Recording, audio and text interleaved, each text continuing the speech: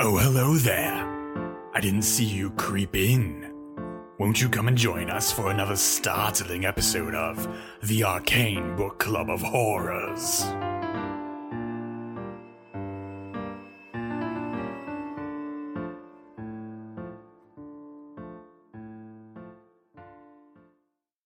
Yeah. That isn't that just the most chilling detail? And it's like just flatly true. If the skies ruptured today and horrifying beings from beyond the stars flooded our lives and decimated human culture, like the CEO of Whole Foods would be like, hey, you guys aren't eating right. If you eat right, the autochthonic being will not infest your sanity. Yeah, there'd be adverts of like, get yourself the new blueberry smoothie. Proven to satiate Azathoth. Nancy Pelosi would say something like, "Yeah, we're extending the enrollment date for the Obamacare insurance packages. You still can't afford them; they still don't really cover anything, and they're pretty useless altogether. But we're going to open up that enrollment period even further to help people who currently have a Shoggoth embedded in their chest." Yeah, exactly. Republicans don't care about those people with Shoggoths. Right. Autochthonic tax credits. And like this is funny because the odds of I'm looking out onto the horizon right now of the city that I live in, and like I'm just imagining like, you know, a gaping void in the stars opening up and like some beings descending. And I'm like, yeah, the odds of that, sure, they're pretty small, but the odds of like environmental crisis are 100%. Water crisis, 100%. Yeah. Fire season's just about to start here in the United States, and it's going to be worse this year than last year. Hurricane season worse this year than last year. Yep.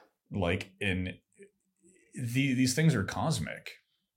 You know, like they're bound to the planetary, but like, you know, like what's the meaningful difference between like a Cthulhu emerging from the stars and leveling New Orleans than another hurricane doing it? Yeah. Except maybe we could argue with Cthulhu, depending on which kind of Cthulhu we have to deal with. Yeah, there would be the hope of dialogue, you know, of some sort of communication. But there's no such hope otherwise. And I think that's a really important thing about this story, right? Is because one of my big problems with a lot of apocalyptic fiction is it's way too certain of itself. You know, I think about kind of contemporary zombie fiction like The Walking Dead, even though zombies are like, thank God, finally getting a little out of vogue. Yeah. But like, one thing that always bothered me about The Walking Dead is that like, no matter where our sheriff character went, he could find clothes appropriate for a sheriff. Yeah.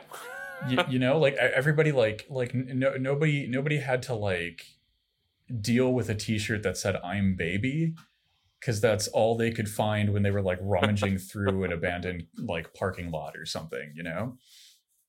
Yeah. Like there was never those apocalypses operate without any encounters with the real, and everything is so clean and certain. You know, like all of the conflict is just interpersonal and tiny arguments that sometimes escalate into violence. And the apocalypse itself is this cut and dry thing. And that's like so crushingly disappointing because that's like just not what happens. Yeah. Yeah, because really everything becomes much more unstable in the wake of these kind of creatures.